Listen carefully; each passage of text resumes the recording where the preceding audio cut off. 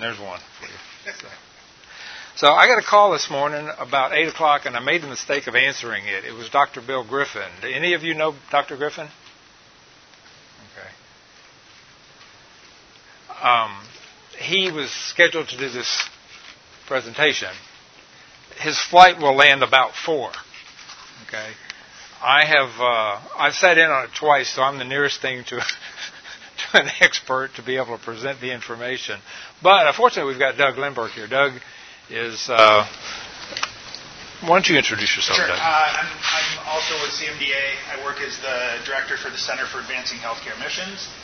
And I, too, have had the privilege of hearing Griff give the talk and have taken part in seeing a number of the sessions. And so, I'm also a family physician. I work in Milwaukee, and my wife and I spent 4 years in Nepal as well. So happy to be back here at GMHC, and glad to stand in for Griff and share some of this material. And I will say a lot of this, it kind of speaks for itself. So yes. We're kind of conduits for the material and to guide some discussion here, and for you guys to just get a sample of it. So Griff or no Griff, you'll still hear the end product of the team's effort. So it'll be fun. Absolutely. And Griff gave us the script. So ultimately the Griff script. It's all credit to God and to Griff secondly. So my name is Mick Williams. I'm the Chief Information Officer for CMDA, and thankfully I think all the technology's working so far, so that's good. We're going to talk about Faith RX. Has anybody ever heard of Faith Prescriptions before? Okay. Have any of you had an opportunity to go through any of the sessions, maybe? No? Okay, well, good. We'll give you an opportunity we're going to give you some snippets from several of them, and you're going to actually get a chance to give us feedback on it. And as much as possible, we like this to be interactive. All right. So,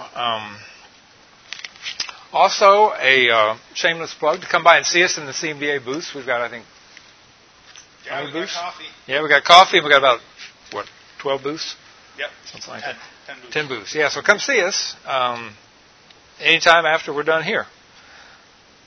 So Faith RX, what is it? It is a series of small group sessions that have been put together for you to be able to share your faith with your patients. Okay, Griff was actually in one of the earlier versions. This is the third generation of this type of series. It was previously called Saline Solution, and then later called Grace Prescriptions, and we now have what we call Faith Prescriptions. So it's been through, this is now the third generation. Griff himself was in the very first Saline Solution kind of big group, much like this, 180 people in 1995. Okay, and we have a picture of that which we'll share with you here in a minute.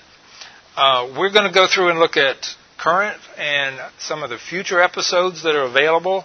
We're going to do some bite-sized samples, talk a little bit about how you can start a group, either locally or you can do it remotely. We've got 3 recommendations, and then clearly we'll have opportunity for questions and comments. Okay, so we want this to be interactive. So we mentioned the first two versions were Saline Solution and Grace Prescriptions. Those were the original ones were established by Dr. Larimore, who's a medical doctor, and Dr. Peel, who's a doctor of theology, and they got together. I've watched some of the intro where Dr. Larimore says, "I used to think of myself as being a doctor who was a Christian." He said, "As I got into this more, I really realized that I am a Christian who just also happens to be a doctor." Okay, and he's taken that approach, and that's the approach of the others, I think, that we see in these videos. Have any of you guys done either of those? Saline or Grace? Yeah. Okay. Which one? Grace. Okay. I did Saline Solution back in med school, and we did it with our CMDA chapter. It was fantastic. I mean, it really catalyzed some good discussion and gave us some language, some shared language to to utilize in encouraging each other to share our faith and bring our whole selves to work, and be a spiritual resource for our patients and for our colleagues as well. So. And Griff likes to say it this way. He says, think back to a time when you first came to faith in Christ, or maybe a time in your life when your faith deepened considerably, like you were asked to do a presentation on short notice, for example. Maybe some other sort of trauma in your life, and there were two likely ingredients. There was a trauma, and there were Christ followers who kind of helped show you love in the midst of that pain. And he uses examples of Paul and Ananias and others. And he says, we have, as healthcare professionals, a unique opportunity when people are in those situations, when they're vulnerable, particularly when there are concerns for even our mortality. People are going to look for, a greater need and greater good. And those are opportunities when we recognize, as humans, it's not all about us. And it's not something that we can take care of ourselves. And when we're in those opportunities, when we're in those points of vulnerability, as healthcare professionals, we have a unique opportunity to be able to speak into people, and they're willing and they're able and they're willing to listen to that. So. And I think another piece there is that we recognize that that this is swimming upstream, right? Mm-hmm. I mean, both in terms of just the very real time demands that exist, and as busy healthcare professionals that can make this a challenge, and also some of the cultural influence and pressures that can make this hard. And so this gives you tools to help overcome some of that, and to help kind of unpack some of the fear, unpack some of the obstacles, and think of ways to overcome those in order to be, again, a Christ follower in our workplace and a light for Him. Yeah. So bonus points, if you can figure out which one of those is Griff, you can come see me later, and we'll get you a discount on something in the bookstore. Free coffee. And free coffee. There you go. The mission of Faith Prescriptions, simply put, is to equip healthcare professionals to communicate the love of Christ in word and in deed to our patients, students, and colleagues. Our speakers practice in a wide variety of specialties. They represent various ethnicities and personalities, but they all have one thing in common: the passionate desire to provide truly holistic care for their patients. I can't wait for you to hear how God is using them across America to communicate the love of Christ through the care that they provide. As we seek to walk with our patients through both their physical and their spiritual challenges, as we share with them the love of Christ in word and in deed, I believe the Lord will indeed confirm for us the work of our hands. So enjoy this video series. Invite others to join you in your quest to provide truly holistic care. And look forward to discovering how the Lord will use you to communicate His indescribable love to patients and colleagues in the years to come.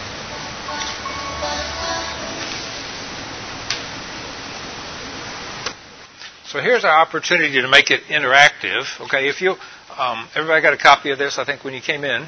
So take a look at this. And there's actually 2 slides here, but let's start with the first 12.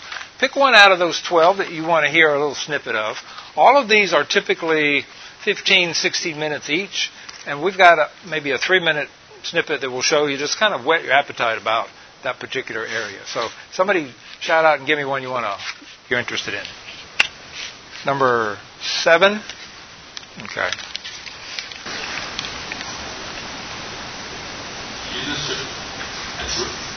When I, so over the years in clinical care with patients, I've learned 4 things I think about praying with patients. First, prayer demonstrates that I care for patients in a very genuine way. Quality of behavior. Second, the act of surgeon taking the time to pray, bowing before God is very humbling. To be surgeons, we often need to be humble. And third, praying with patience often, not always, brings peace and relief of anxiety for many of the patients that I have prayed. What prayer, I think, also does for me, your brother Lawrence really practicing the presence of God. And by taking the time to pray, it's taking some time to realize that God is with me. And that actually practice, especially during tough times when patients are in trauma or urgent crisis, gives me peace. Last, I have found that praying with patients paves the way for future spiritual care with them. So Griff asked the question, what makes us hesitant to pray with our patients? Why are we hesitant to pray?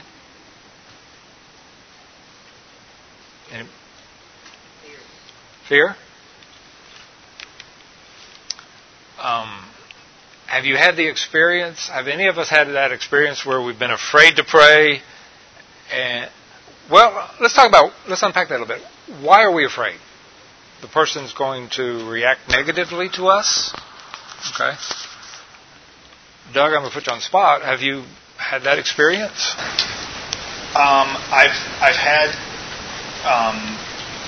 single digits decline a prayer, but not in a way that was, how dare you? More just, no thanks, you know? Mm-hmm. What about potential administrative fallout? Anyone experienced that? It can happen. Right. I think to the first point, Doug's response is pretty common to what we see in the video and from others, is that occasionally somebody will politely decline. Okay, more often than not, you'll find folks that will allow you to pray for them, and maybe we've even had people say no politely and then come back later and ask for the prayer. Okay, at the very least, they know that you care for them, because that's asking somebody if you can pray for them is truly an opportunity to show care, right? So. And you can see here that this opens up a line of discussion like, okay, what's the on-ramp to that question? How do you approach it in a way that's winsome and non-threatening, where even if they're not a person of faith, they might welcome it, and how do you approach it based on the circumstance and the context, and how do you react if they say no, and how do you navigate your organization's policies with this sort of thing, and where do you go? But the good thing is that we have on our side is that JCO requires a spiritual component to the care being provided in hospitals. Like, they assess that, and so this is recognized in the United States as being an important part of providing quality care to our patients. Okay, and so again, you need to be wise and considerate in how this is being offered, but this is not only is it good to do from a Christian standpoint, it's recognized even from a secular and quality standpoint as being an important part of providing quality health care to human beings, and so we have that going for us. Another point I would make is that, clearly we want to be Spirit-led. So one of the earlier sessions talks about faith flags. Okay, if somebody has raised a faith flag for you, you've got an opportunity to speak to them. And one of those faith flags I remember is the word blessed. Okay, if you go in and ask a patient, how are you doing today? And somebody says, I'm blessed. Well, blessed is not a word that the secular world uses. Okay, so that's somebody raising a flag for you that you can talk a little bit more along the means of faith. So, and there are other faith flags, but that's another one of the sessions we can get into. So, give me another session here. I'm seeing 4. Look, I saw 4 first. Let's do that one. I saw 2 4s. I saw 2 4s. Is that 8? We're not going to add them. Okay.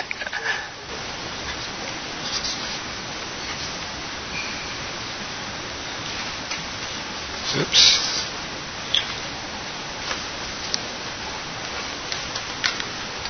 Spoke about technical difficulty.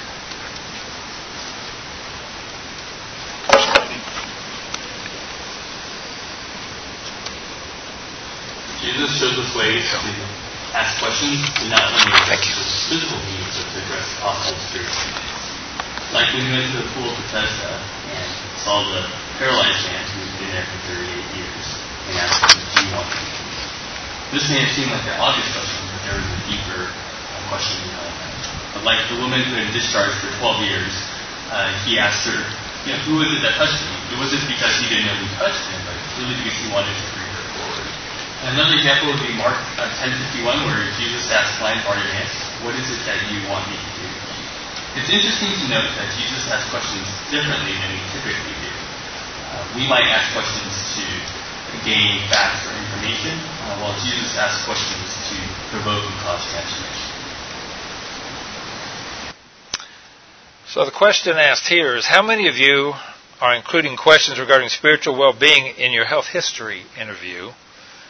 And why is it that questions regarding our patient's spiritual health can be so beneficial in the doctor-patient relationship?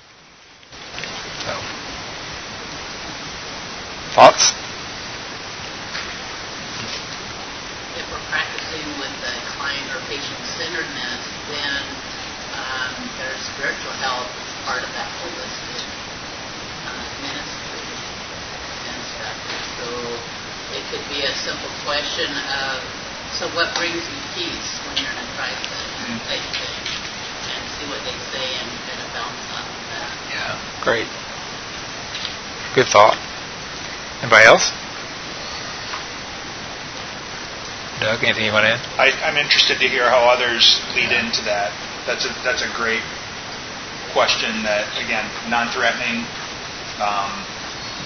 non-leading, open-ended, but clearly points you in a spiritual direction and opens the door for people to go there. So other ways that you guys have approached that in terms of an initial foray or shot across the bow into a spiritual history or spiritual just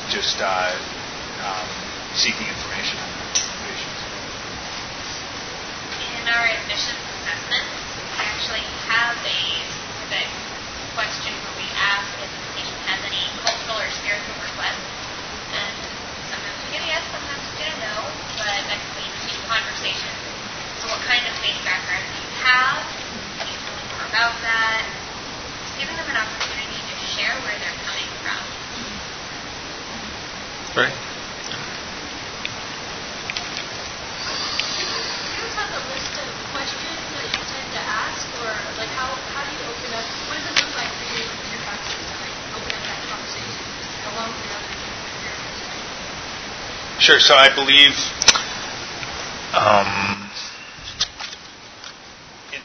I think that's what this one's actually about, is taking a spiritual history. And this one will include some of those questions in it. Yeah. They'll go through it, but sure, there's different on-ramps. I mean, I like the what gives you peace. Are you a person of faith? Is there, and again, it depends on the context too. Like, if I'm seeing someone in clinic for a sprained ankle or stuffy nose, there might be a situation there where you delve into some spiritual topics if you know they're a family member who's not doing well or something. But that's a different conversation than someone with whom you have a longer term relationship with, or who's there for in some sort of a health crisis, or there's going to be an operation. So some of it's some emotional intelligence and spiritual intelligence in reading the room, right? I mean, you can't force a round or a square peg into a round hole on this stuff all the time. It's not. But at the same time, when the door is open, I think in our culture the tendency is to be like, I'm not going to go there because people are not going to be comfortable. But people want us to go there, as their healthcare providers and team. And so, I think again, the resource will provide some ideas with that, and also create a environment in which to discuss it and share ideas with one another, and then an environment where a week later or 2 weeks later you're coming back together and like, how'd that work? And where you can share. And So when it's consumed in community, it really adds to the experience. Okay. In my practice, well, I'm not in a real rural area, but I just usually just come out and ask people, in church or, it's a smaller town, so I say, what church do you go to around here? Or, like the lady came in the other day, kid had ADD, and I was looking for a place for him to connect, and I said, well, they got Bible school up here, or, I just kind of throw something in there. Starting point. And it sounds like that's going to get you to those faith flags pretty quick, right? Yeah. Then I ask them, are you a believer? Are you not a believer? And I find that people, I used to kind of be afraid to ask those questions, but it's like you said, I think people are very open overall. Yeah, good. I'm an occupational therapist in a predominantly Islamic country, missionary, and so I'll just ask them, what would you like to see God do in this situation and stuff, because that is a commonality that we have. One is prayer, and the other is some faith in God.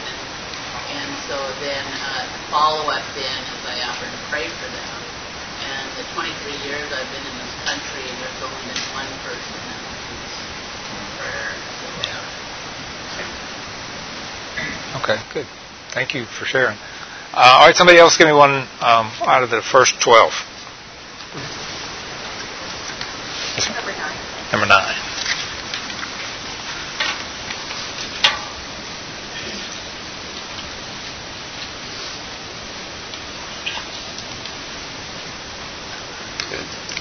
What our patients really want is for us to see them. They want to know that we are not just some robot, some automaton that is able to make a great diagnosis or perform a perfect surgery. What they want to know is that we share a common identity with them. Each of our life experiences in some way or another can help us find connection with our patients.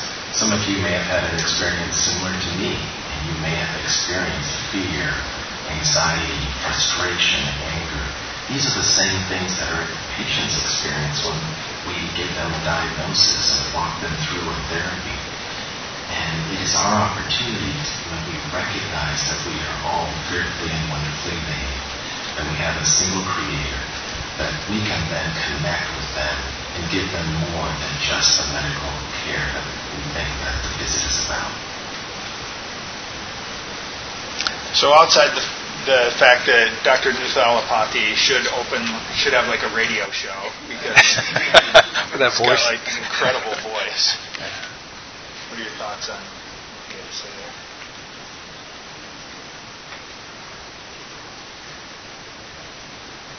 Is there a follow-on question? There is a question to that one. He says, he starts with a statement. He says, excellent diagnoses and treatment is not enough to truly meet our patients' needs. Question is, how can seeing the image of God in our patients help us care for them with greater compassion?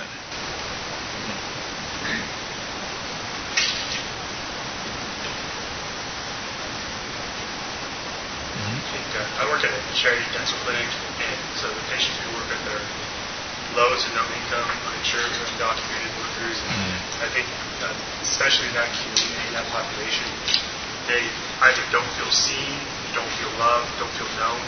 So we may be the first opportunity for them to feel like a normal person walking into a dental clinic and receiving treatment.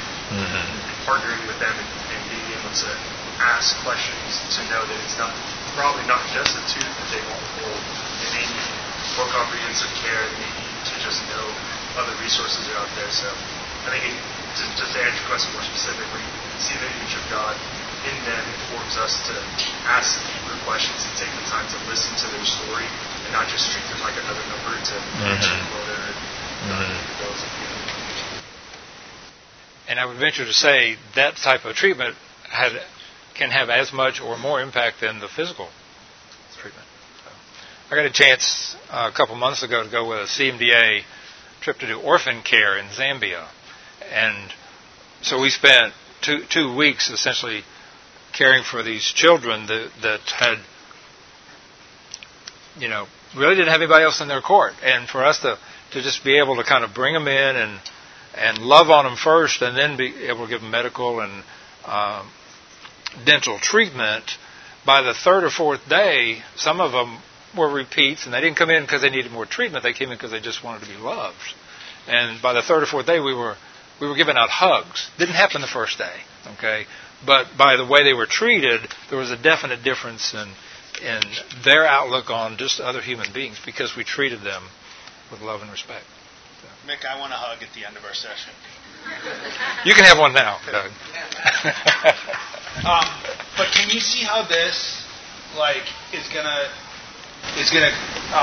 bring about some deeper discussions? Because as you talk about, we want to go through our days and see our patients as image bearers, and then you take a step back and you say, what can prevent us from doing that? And then you talk about the importance of rest, the importance of Sabbath, the importance of quiet time and prayer in your own devotional life, because we can't be pouring into others if God hasn't poured into us. And there is going to be a tendency to view, your patients as a obstacle to getting through your day if you have not cared for yourself and if you have not allowed God to minister to your own heart. And so these sessions allow you to kind of get into that sort of thing with your colleagues and have those sorts of talks and just step back and reflect and think, how can I really view and treat my patients as image bearers? And so that's what we're after here. Give me another session. 6. 10? 6. 6, sorry.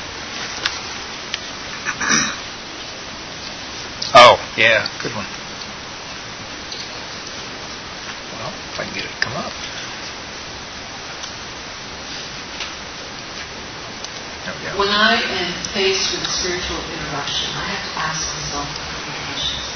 One, is this an interruption that needs to be taken care of now? Is this something that I should refer to somebody else who's more capable of handling this situation? How is this going to affect others? And finally, is this the best time? Hello, everyone. My name is Crystal Maddox, and I am a dentist in Richmond, Virginia. I wanted to take this time to talk to you about time. As medical providers, we are really concerned about time and getting our patients treated in a timely manner. And a lot of times, we only care about their medical needs, but we also have to think about their mental needs as well as their spiritual needs. If you think about it, whenever we have a complicated case as providers, we refer that to somebody else who may have more expertise in that discipline or may have more time to spend with the patient. So let's think about people that we can put on our team, whether that's lay individuals or church members, just utilizing the body of Christ that we may be able to take care of all of our patients. So this next question I feel like is a little bit rhetorical, but let's talk about it. So Dr. Lynn and Dr. Maddox mentioned a spiritual referral team. Who might be your teammates in meeting your patient's spiritual needs? So who is on your spiritual referral team? Who might be on your spiritual referral team?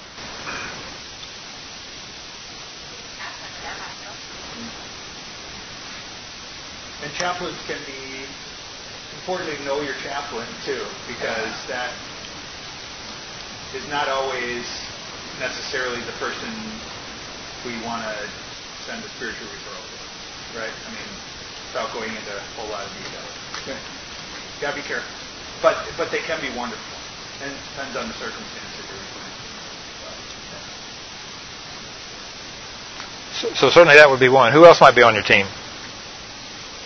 Honestly, you can bring your pastor at your local church. Sure, yeah, your spiritual mentor. Absolutely. Yeah. Particularly if somebody is, as you've raised these questions and you find out maybe they're not involved in another church, maybe there's an opportunity. Again, you're reading the room and going where the Spirit leads you.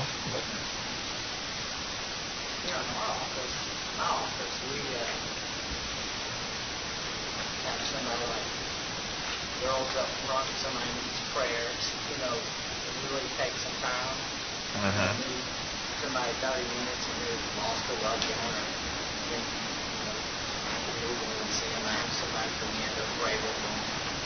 Maybe somebody in the office staff or something like that. I'm curious, how many of you have other Christian healthcare professionals that you deal with closely in your practice? Maybe another therapist, another doctor, nurse, whatever. Do you have those close? So, take advantage of those. Your friends, your Christian friends there. Let's pray together. Let's, maybe an opportunity to share them into that same situation. So.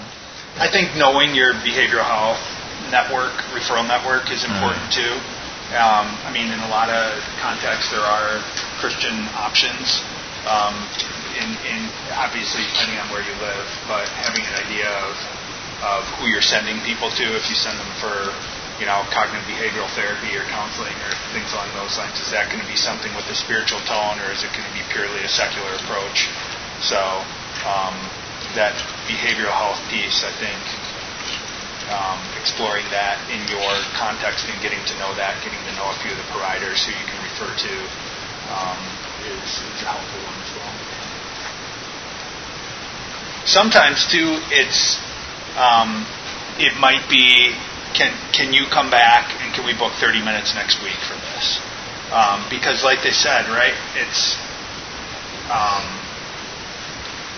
there's when you take that time, as we all know, if you take that time with this patient, it affects everyone else on your schedule that day, and either you're going to be cutting them off and trying to catch up on the next patient, or everyone else is going to be late. And so you got to acknowledge that, right? That's reality in our time-sensitive culture. That's something you got to think about. So schedule's real. You can't. It's just because you're addressing spiritual matters, does that mean schedule's totally out the window? So important to think about and interesting to talk about. Yeah. Okay. How about another one? 8. Okay. We did get 4 plus 4. What's that? We did get 4 plus 4. Yeah, we did, yeah. Maybe that. Something that we can also remember is that, this is not about saying the right words. This is more about joining God in His work. It's about presenting the gospel in a manner that is open and honest and meets people at their time of need. It's really not about trying to figure out a formula that'll work for everybody, because I'll tell you there's not one. And it's really about just having a conversation with people, because there are no right words. So we really just need to get this straight in our minds, that Jesus is really the one in charge. And we're going to have conversations about the gospel with other people, because He really loves people, and He likes to talk to people a lot more than we do sometimes. And so having gospel conversations with people is really a natural progression of what we do, and it should be a natural flow, an outflow of what we do from day to day. Thoughts on that?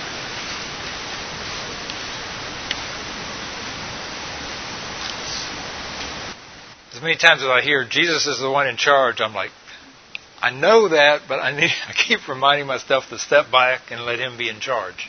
So, Griff refers to John chapter 15 there to reference that, but I think we all know that's the case. We need to step back and let Him be in charge. So, also takes a little of the pressure off to realize, and we have to remind ourselves of this too. The Holy Spirit's going to save. It's not us, right?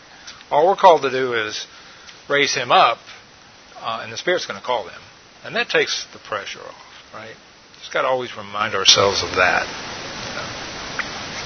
We get healthcare driven by the metrics and all that other stuff. So I get stuck and sometimes just revert to the whole line gaps thing. I don't know. Here's what I know. What's other line? Yeah. Good. Good thought. Yes, ma'am.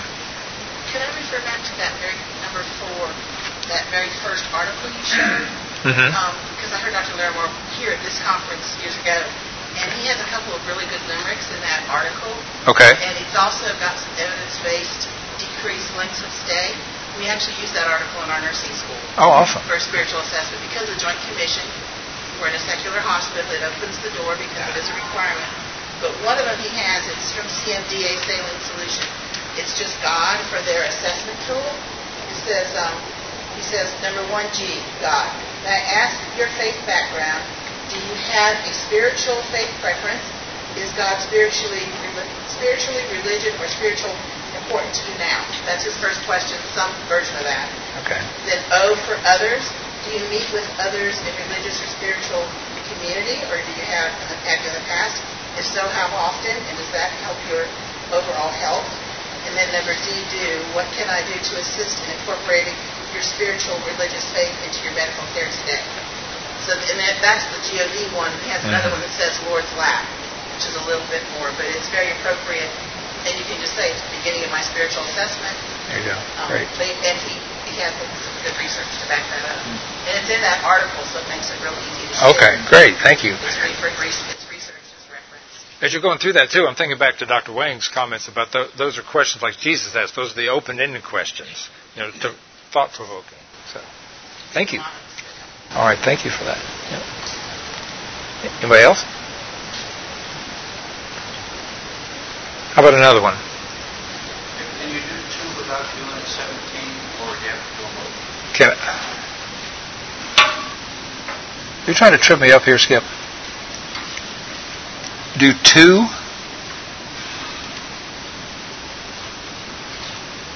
right.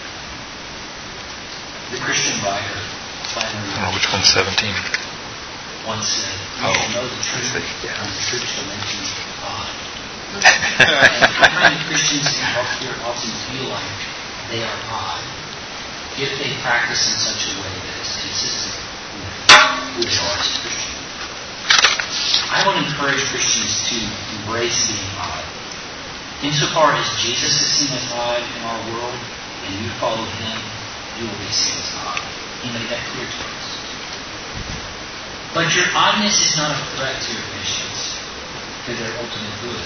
Your oddness is a resource, because Jesus is the way, the truth, and the life.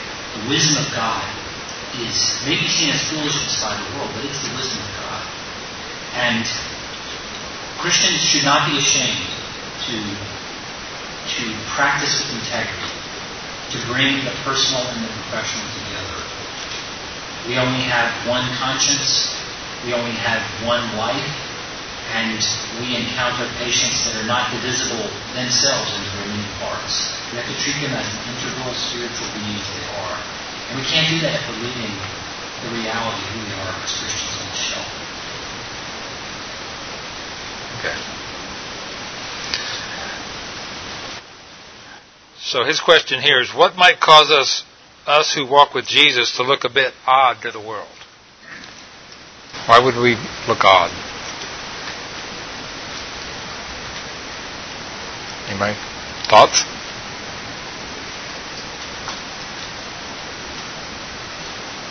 I think the thing that comes up in our setting is some optimism and hope. Even in pretty difficult circumstances, if you can speak with hope that's genuine. Yeah. I think we talked a little earlier about faith flags that the patient raises up, but there's something you can raise up as far as sharing that with someone. Right. You might have to respond in kind or just ask for about it. Right. Especially in some pretty traumatic or tragic circumstances, if you can remain stable, in those circumstances, and not just in a detached way, but in a very involved way with someone. That's something that to start asking questions about. Yeah. Great. Good thought. Speaking the language that is understood in church, out in the world, look very well. Sound very well. What about if you're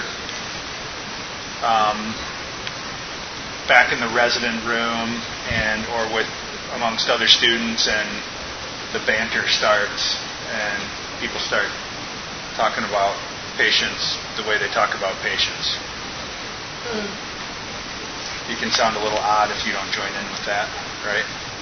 Or if even more than not joining in, you say, maybe we shouldn't act that way towards patients. That's not how I would want to be treated. And again, you want to do that in a winsome way and not be holier than thou. But I think most of us have shared the experience that you go into healthcare with a lot of optimism and viewing healthcare providers, be they docs, dentists, or physicians, dentists, advanced practice providers, nurses, therapists, whatever, and highlight and think that they're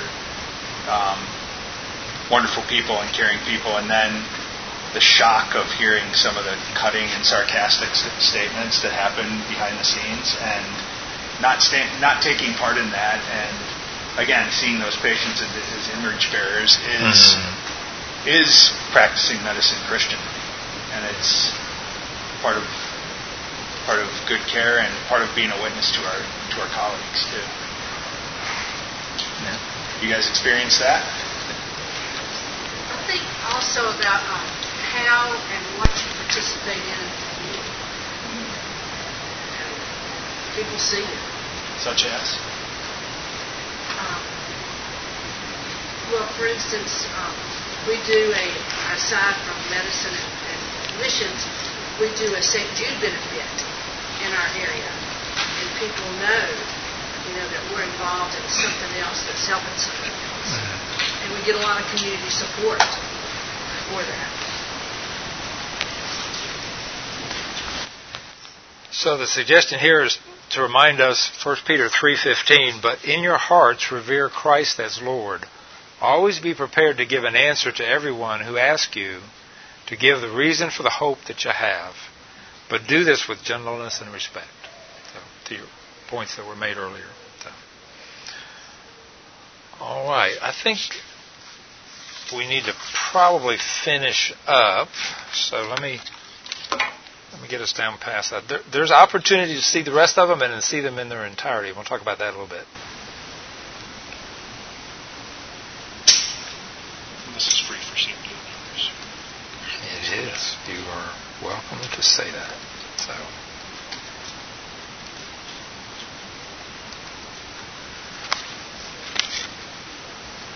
All right. So I've actually got copies of this book called A Second Opinion from the Great Physician. So if you want to come see me afterwards, I've got a few of these down here, and we've got more of them back in the booth. So stop by and see Griff later on. He should be walking in the door by the time we finish here. I'll tell you this: if you walk by and you say, Griff, I've seen you do this presentation 2 or 3 times before, and the one you did today was the best yet. Okay, then stop by and see me, and I'll get you a discount over at the bookstore. Okay.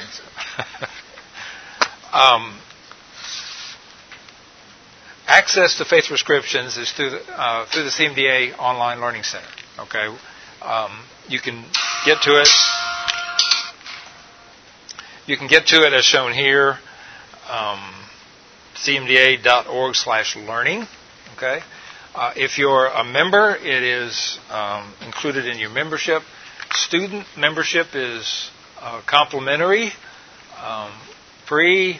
We like to say it's underwritten by others. Okay, so if you're a student, you have access to this for free.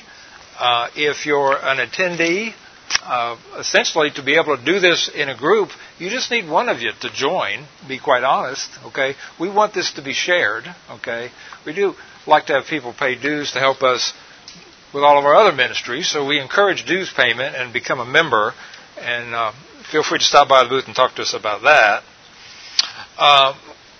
First steps, usually we'll have a Zoom meeting periodically for potential group leaders, just to kind of give you a little bit more information about it. There is a guide to kind of help spark the questions, okay? Put those together for you and help you. So you can email bill.griffin@cmda.org if you want to be invited to one of those Zoom meetings, okay? As we mentioned, there's a sample draft email that can be shared with others. There is the episode list, which you've seen here. There's an article from CMDA Today. It's our magazine that talks about it in fall 2021. You can have access to that on our website. You've seen the sample videos. And if you're looking for people in an area or in a specialty, we've got quite a lengthy list of potential people to pull from. So if you're a member, one of the things we can do for you is say, hey, I'm a nurse practitioner in Atlanta. Do you have others that are similar to me? Sign a waiver on how you're going to use that information, okay? Because we don't go and solicit people for just anything, but we can. Can't sell Tupperware. Yeah, can't sell Tupperware. I think that's implied. Implied. Yeah. But we can get you a list of potential people that you can share with. 3 points that we encourage is, create planned spiritual touch points. Be sensitive to acute or unique opportunities.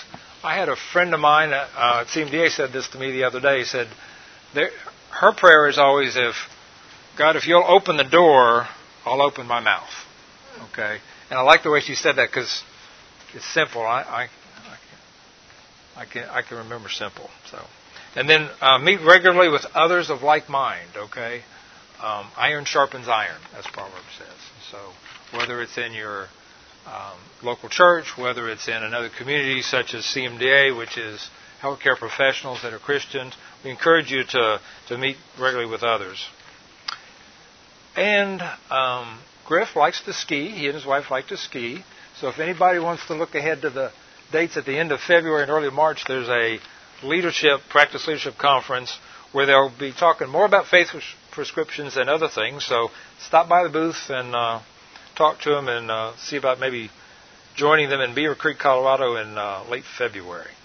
So that's not free for students. That is not free for students, yeah. So, all right. Questions, comments? I have a couple other things. Go ahead.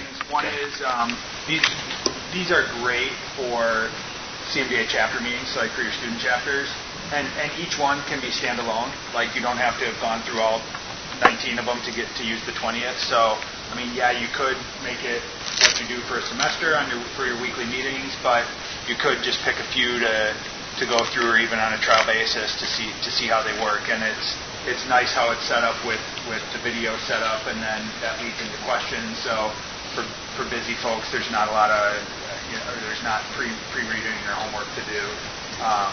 So that works out well.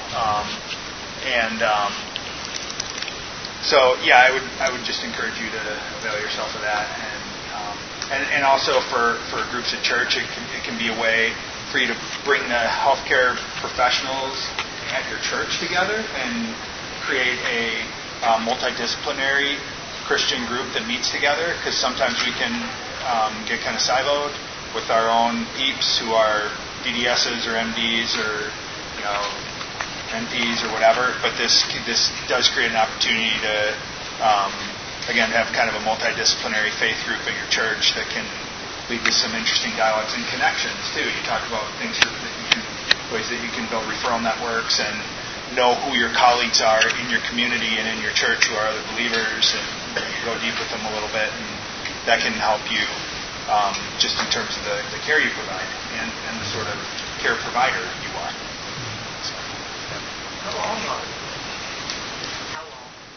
How long are the sessions? 15, 16 minutes each. They're pretty consistent. Yeah, 15 to 16 minutes each. So it lends itself well to like an hour-long meeting. Yeah, they're really set up to be discussion, which I think that's the method most of us prefer to learn in, as opposed to somebody up front, watching a video. So, it does have discussion questions. So, and the introduction version, I mean, even if you're not a member, that one you can get complimentary. You can just go to cmda.org/learning, and you can do the first one, and that gives you kind of a full-length idea of what the whole series is all about. So that's available. Did you mention missionary memberships? No, please do.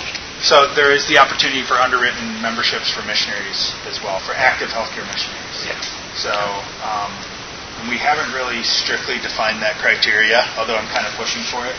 But so, if you are engaged, full-time in what you call Christian ministry, then you can get an underwritten membership as well. So really, we would love if, and again, this is not because we want to bolster our ranks, it's because it helps us to serve you guys better as CMDA, as your CMDA, to have a lot of folks walk out of this place as members, even if they haven't swiped a credit card. That's fine.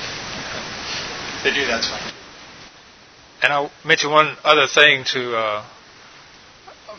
particularly for students. We're having a open house ice cream fellowship tomorrow night we do this every year from 5 to 7, and it's in room 207, 209. So just grab one of these from me. I've got plenty of these little cards.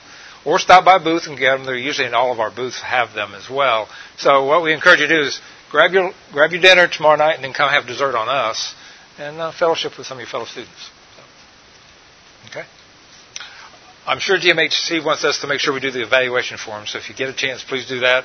And Dr. Bill Griffin is your speaker. So, thank you all.